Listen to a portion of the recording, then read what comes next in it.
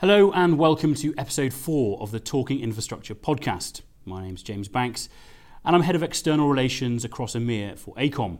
Today's podcast is focusing on the future of retail.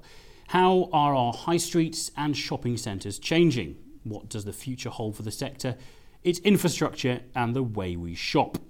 Now, sadly, my regular co-host Roma Agrawal can't be with us today as she's got proper work to do, but never fear, I'm not on my own. I've got two great guests here to discuss the topic. Firstly, AECOM's UK&I commercial sector lead, John Lewis. As a project management expert, John has led teams on major projects and programmes across the UK and Middle East, delivering residential, retail, offices, workplace and mixed-use environments. Based here in London, he leads a team of designers, engineers, economists, cost and project managers across the UK and Ireland, working with investors, developers, real estate owners and city and local authorities to deliver buildings and places which change the way we work and live in our cities. Passionate about transforming our construction industry through better processes and increased productivity, John is currently driving AECOM's residential offer, which includes the delivery of an off-site volumetric housing solution. Welcome, John. Thank you. My second guest is Property Director and co-founder of Elandi, Mark Robinson. Mark has worked in retail property for 25 years and is president of Revo. Since founding Elandi in 2008, the company has been instrumental in delivering change to over 35 town centres across the UK. In 2016, Elandi won Property Entrepreneurs of the Year at the Property Awards and were shortlisted for the Retail Property Company of the Year award at the EG Awards. In 2018, Elandi was shortlisted in Property Week's Best Places to Work. Mark himself is a passionate advocate of the role of community in repurposing and shaping our future places in response to the challenges and opportunities presented by the current market. Welcome, Mark. Afternoon. So let's kick things off with the big question. Is the retail sector in crisis? Last year wasn't great. Lots of shop closures, lots of big brands disappearing, job losses. Mark, start with you. What do you think? Crisis or bump in the road? Oh, crikey. It's certainly not a bump in the road, and it's definitely more than a flesh wound. It's unprecedented structural change. I think people going into the current malaise perhaps thought until fairly recently that it was a cyclical downturn. I think it's fair to say that this time it is different. The changes that are happening societally and the effect that's having upon the retail world, not just retail property, are profound and global. We've got some self-inflicted idiocies in the UK which don't help matters.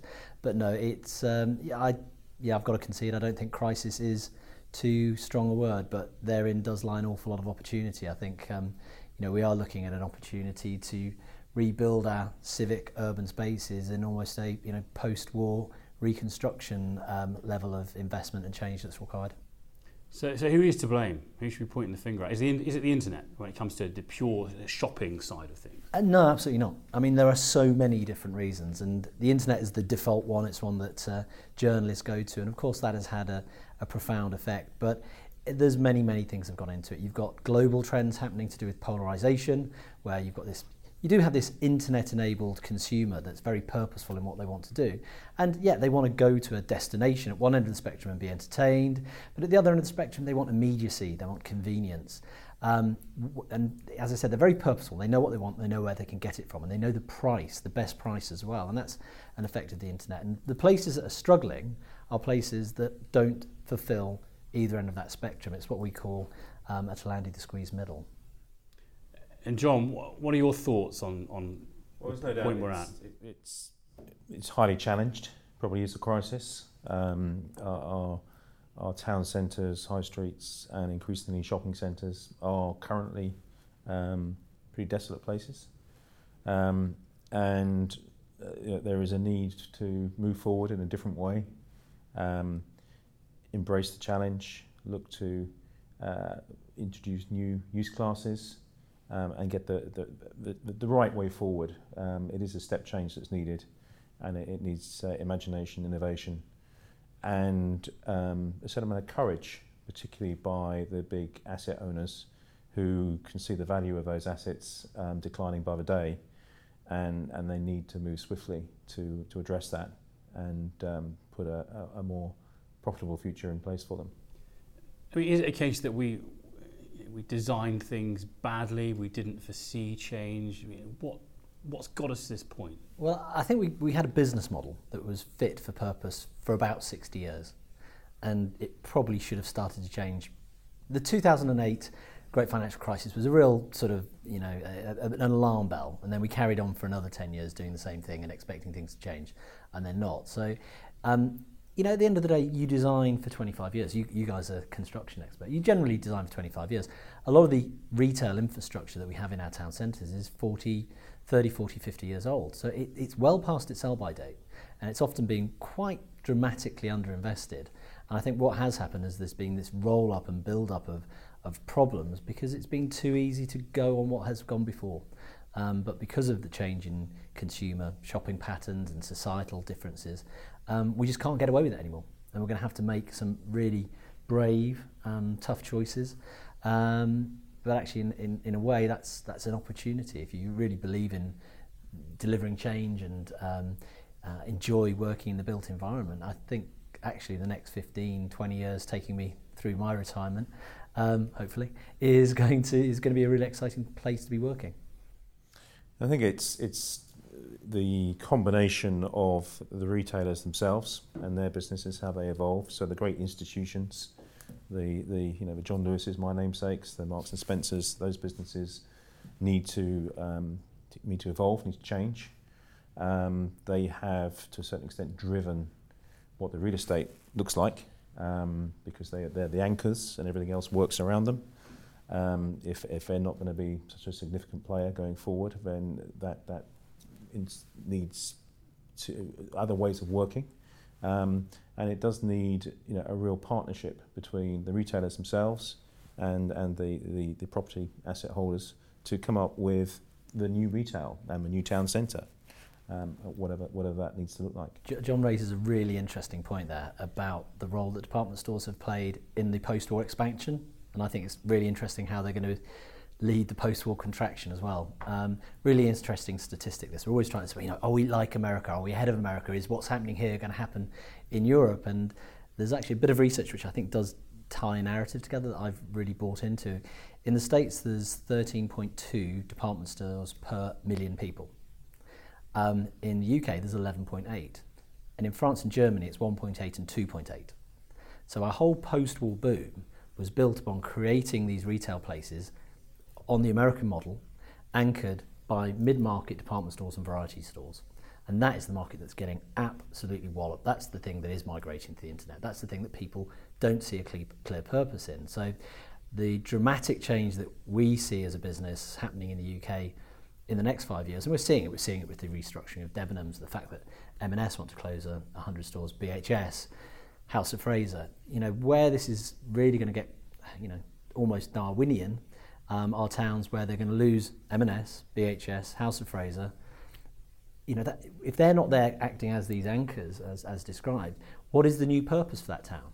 Now, clearly, it needn't be a disaster. If they weren't working properly, these places need to be reinvigorated. And, we have this expression in the UK called clone towns. So we created 200-300 of these places that nobody liked anyway. And whilst the transition to a better future is going to be painful and there's going to be money lost and banks enforcing, actually where we get to the end of this really, as I said, could be quite an exciting future. And who's driving this change, or who needs to be driving this change? Again, back to what John said, I think people have to accept change and accept the reality that values are falling significantly. Government is always really easy to kick, and I'd happily kick the government about business rates, but actually their response in terms of built environment, in terms of the money that they're starting to put into transformation. You've got the Future High Street Fund, that's £675 million that's going to be coming forward.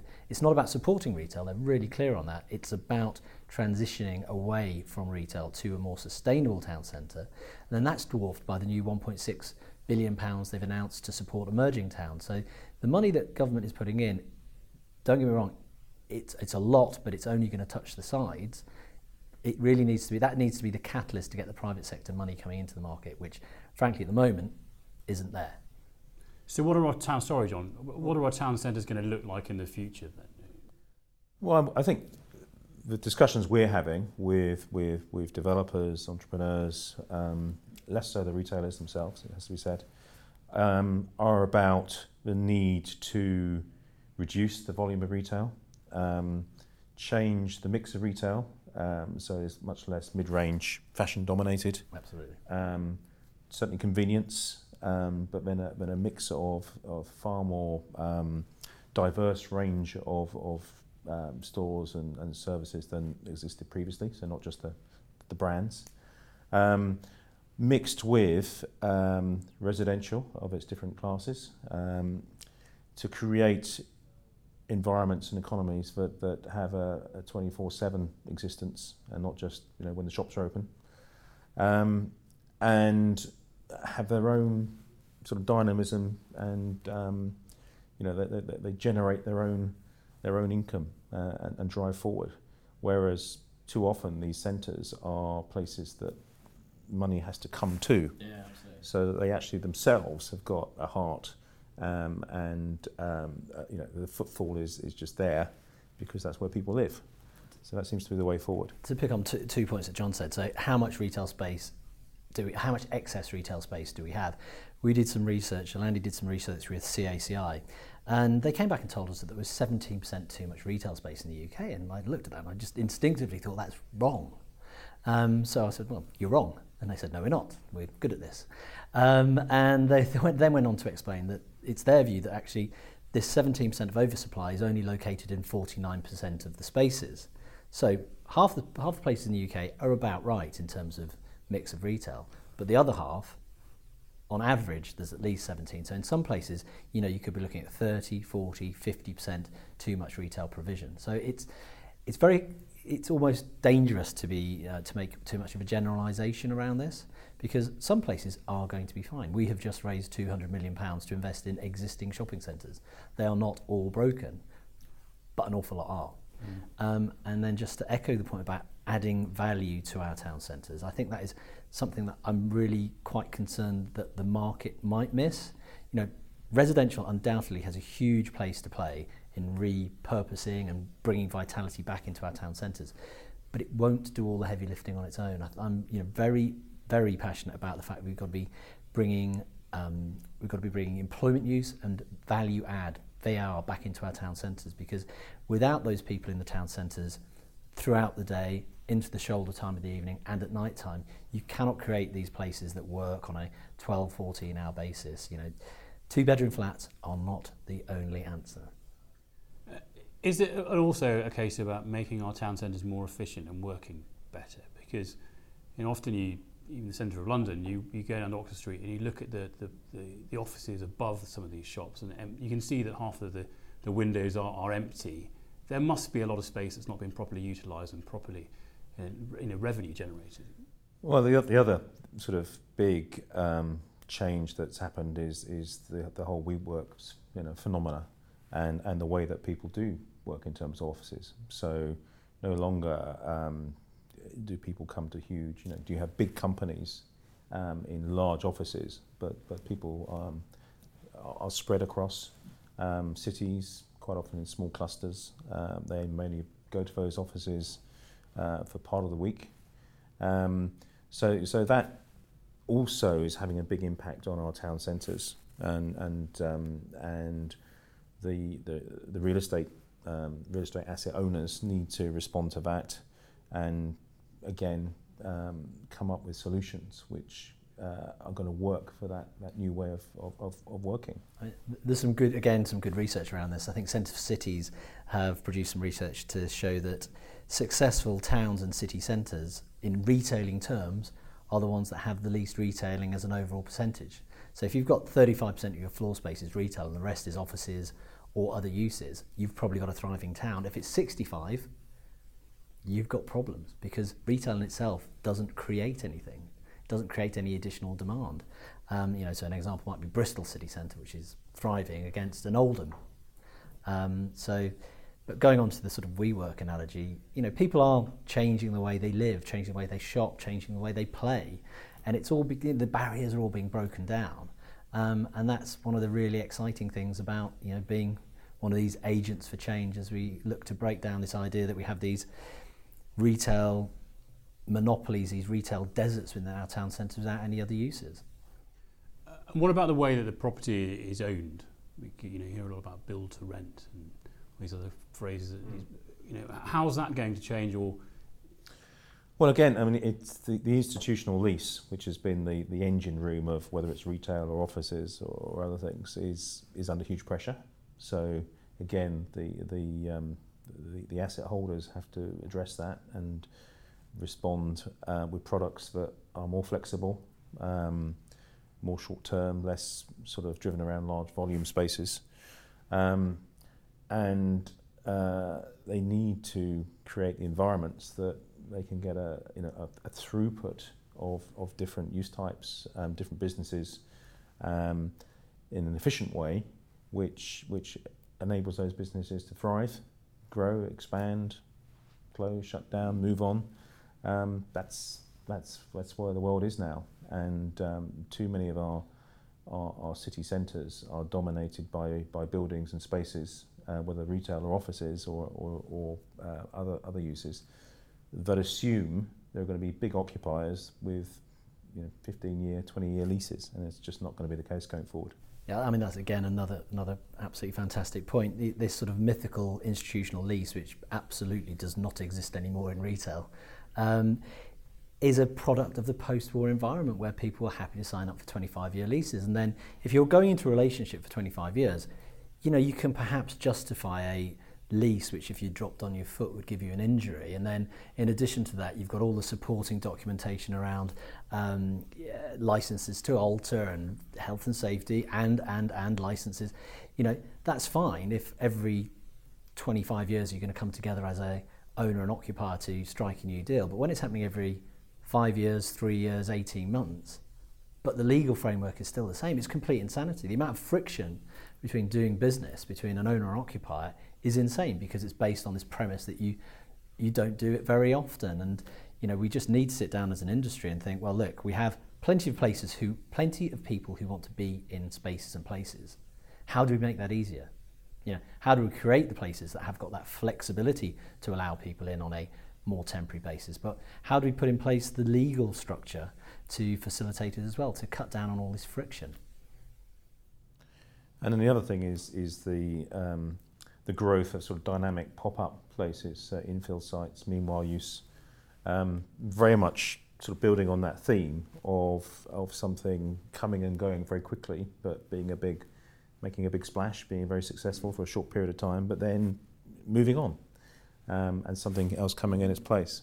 So those I think will increasingly be parts of our town centres going forward. Those sorts of developments. I mean, we articulate, I used to call that creating sustainable places, but as soon as you use the word sustainability, people think about a certain thing. The obvious thing springs to mind about CO2 emissions, etc. But actually, we're now talking about resilient places instead, because I think when you create a building or create a space, you need that resilience to enable it to be used for lots of different uses, to try and look into the future and think, well, how much flexibility can I build into this environment or place that I'm creating? Because frankly, we're not building it for 20 years, we might be building it for 5 years, and how do we make it different in 5 years without tearing it down and starting again? What about the way that's changing the way we get to the shops? Thinking about cars, the way the cars are changing, the use of personal vehicles. You talk about old infrastructure. Well, the car parks that are dominating some of the town centres. How are they going to change? So I think there's sort of two aspects to that, and different cities have different challenges and different opportunities. So obviously London has the underground system that creates a huge opportunity for transport-oriented development, where essentially you put the facilities around the transport nodes, and the people can obviously easily come and go. When you get more regional cities without that infrastructure, then we are still very car reliant, but increasingly, we can be more sophisticated about the way that car parking is engineered and operated, so that it is taking up far less space, is less sort of land hungry, obtrusive in its operation, so that the environment around it is far less blighted by the car parking. I mean, you do get these, with any emerging technology, you get the zealots who believe that we won't have people won't own cars, and you'll have fleets of autonomous vehicles driving around, and you'll get in them and go somewhere. I think there's many societal and technological reasons why we won't quite get there. And certainly when you're looking at places outside of the big metropolitan areas, if you live in Suffolk, you're not going to be part of that sort of step change, because you're going to get in your car to go to Ipswich. But certainly in the big metropolitan areas, I think there is going to be some significant change. I've got a bet with my wife that our two teenage kids, neither of them will own a car at any stage if they stay living in London. And I've even got a side bet that at least one of them won't even bother get a driving test. Now that's got some really interesting implications for an awful lot of the retail models. Certainly you might look to out-of-town retail parks and think, well, actually, if more and more of your consumers don't have cars, does that model work? Or if it does work because they're getting an Uber to go shopping at a retail park, can we put more shopping onto that retail park because we need less shopping spaces? So what's the challenge in that, and what is the opportunity? But one thing for certain, whatever we're future gazing into will be wrong. So again, it's just creating this resilience so that if we get it wrong, at least we haven't shot ourselves completely in the foot. And the other thing that's sort of closely related to that is the distribution. So all of the internet shopping, the purchasing that we now do. So obviously we all know that gets distributed by your big carriers. But the return side of that is hugely complex, and this is where another thing that's hurting the retailers, because they're all investing heavily in internet as the way forward, but what they haven't even worked out how to do is to make money out of it, or very few of them. And the big reason for that is that the whole return side is just too costly for them and too easy for the shopper.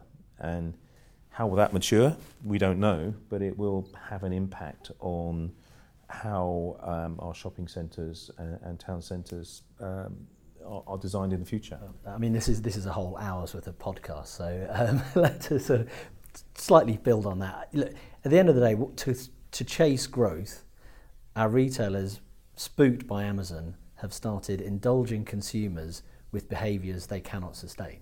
That's fundamentally what we've come to. I had a meeting with one of the major retailers who is reportedly going through a CVA shortly, and they made the point that if they sell one blouse in a shop, to make the same margin they have to sell 2 through wholesale and 3 on the internet.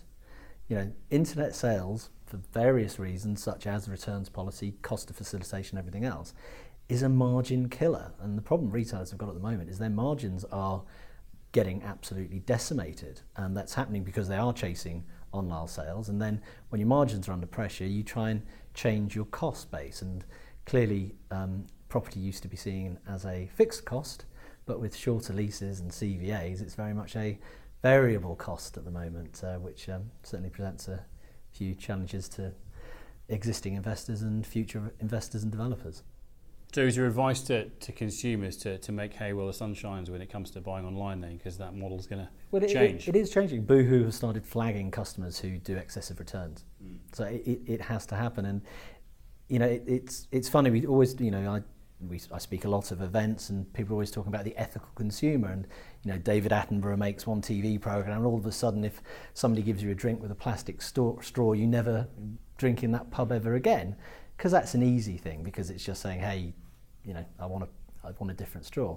But the impact straws have on the environment, as opposed to fleets and fleets of 20-year-old diesel vans driving around London with goods that people could walk to their shop to get and then will return. How ethical is the consumer when it really means they have to, frankly, get off of their backside and go and do something? It's going to be a really interesting dynamic that evolves, because the only thing that is certain is that where we are heading is utterly unsustainable, both from an environmental point of view and just from a business point of view for the margins of the retailers, and then thirdly, the kick on from that for the town centre infrastructure, which, you know, we have to have valuable uses happening there, and certainly on the ground floor it's going to look an awful lot like retail still, to sustain our places. So what advice do you both give to clients or people who are looking to try and plan for the future? I mean, clearly we don't know what's around every corner, but how do you get them to think along these lines and make sure they're in a nice balanced position, I suppose? So I suppose we are talking to a lot of the shopping centre owners and owners of significant retail assets in the high street and town centres.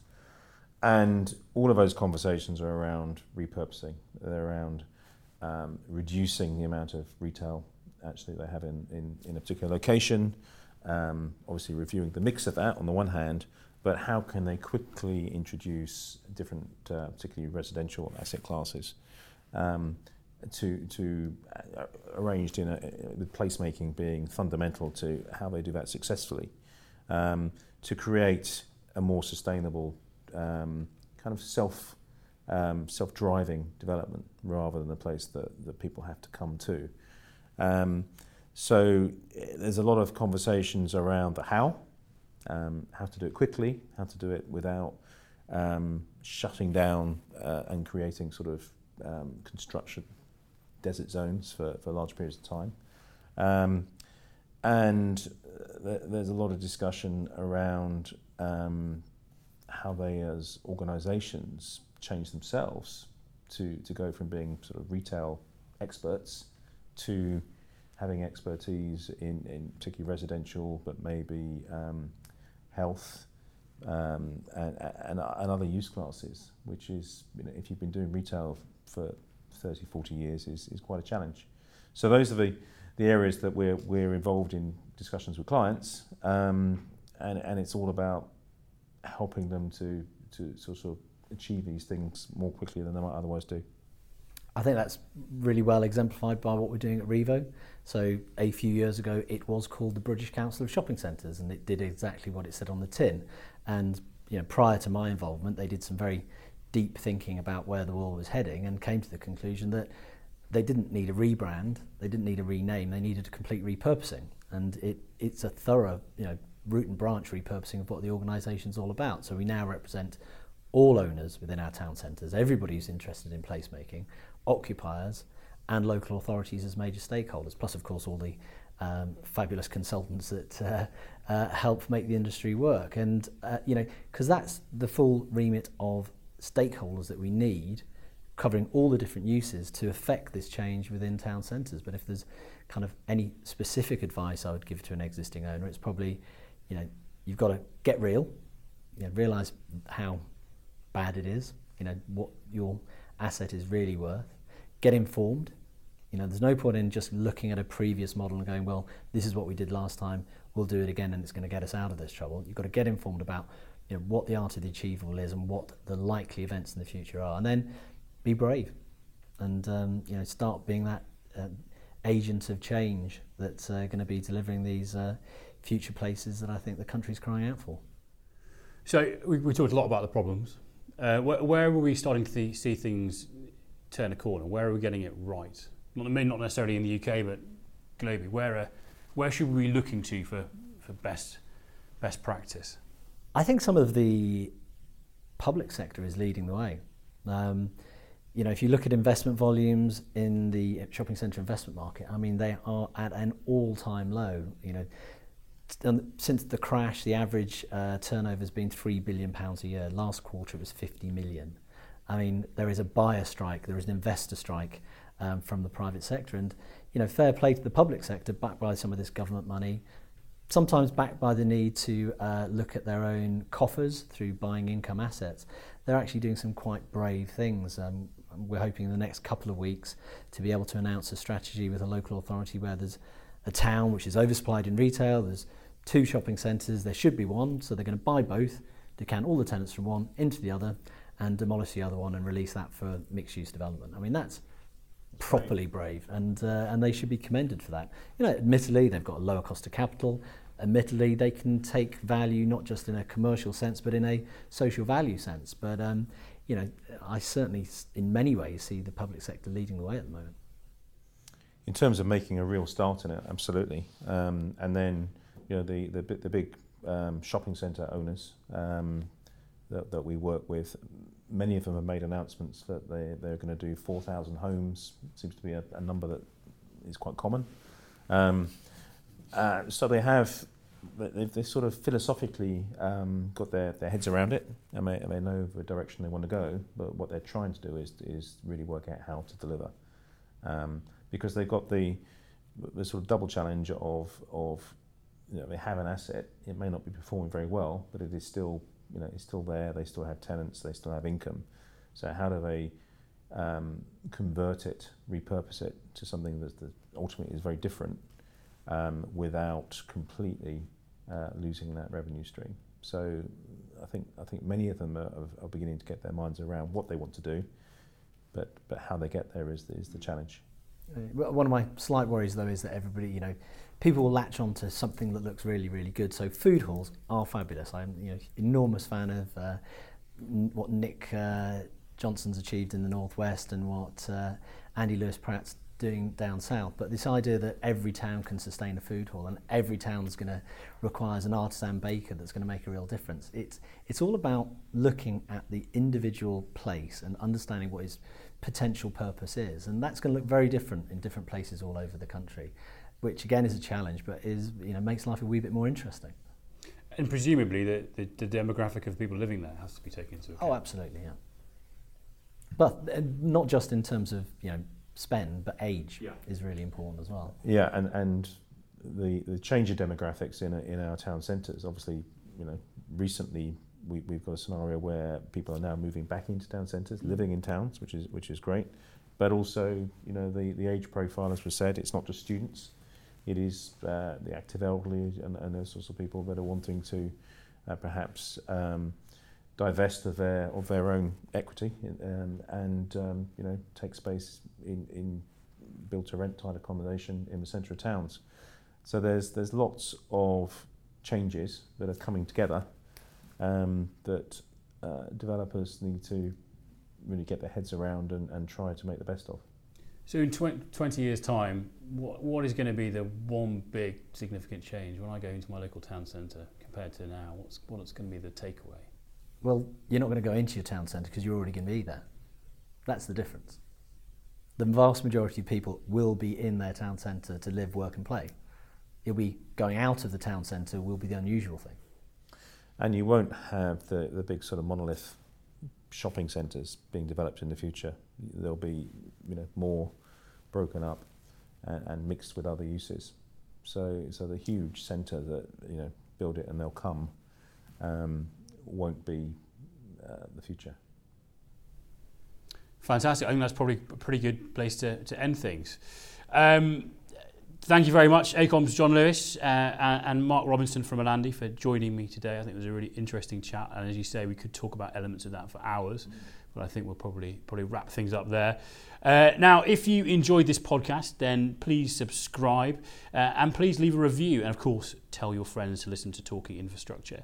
I'll be back in a couple of weeks' time with the next episode. Until then, take care and goodbye.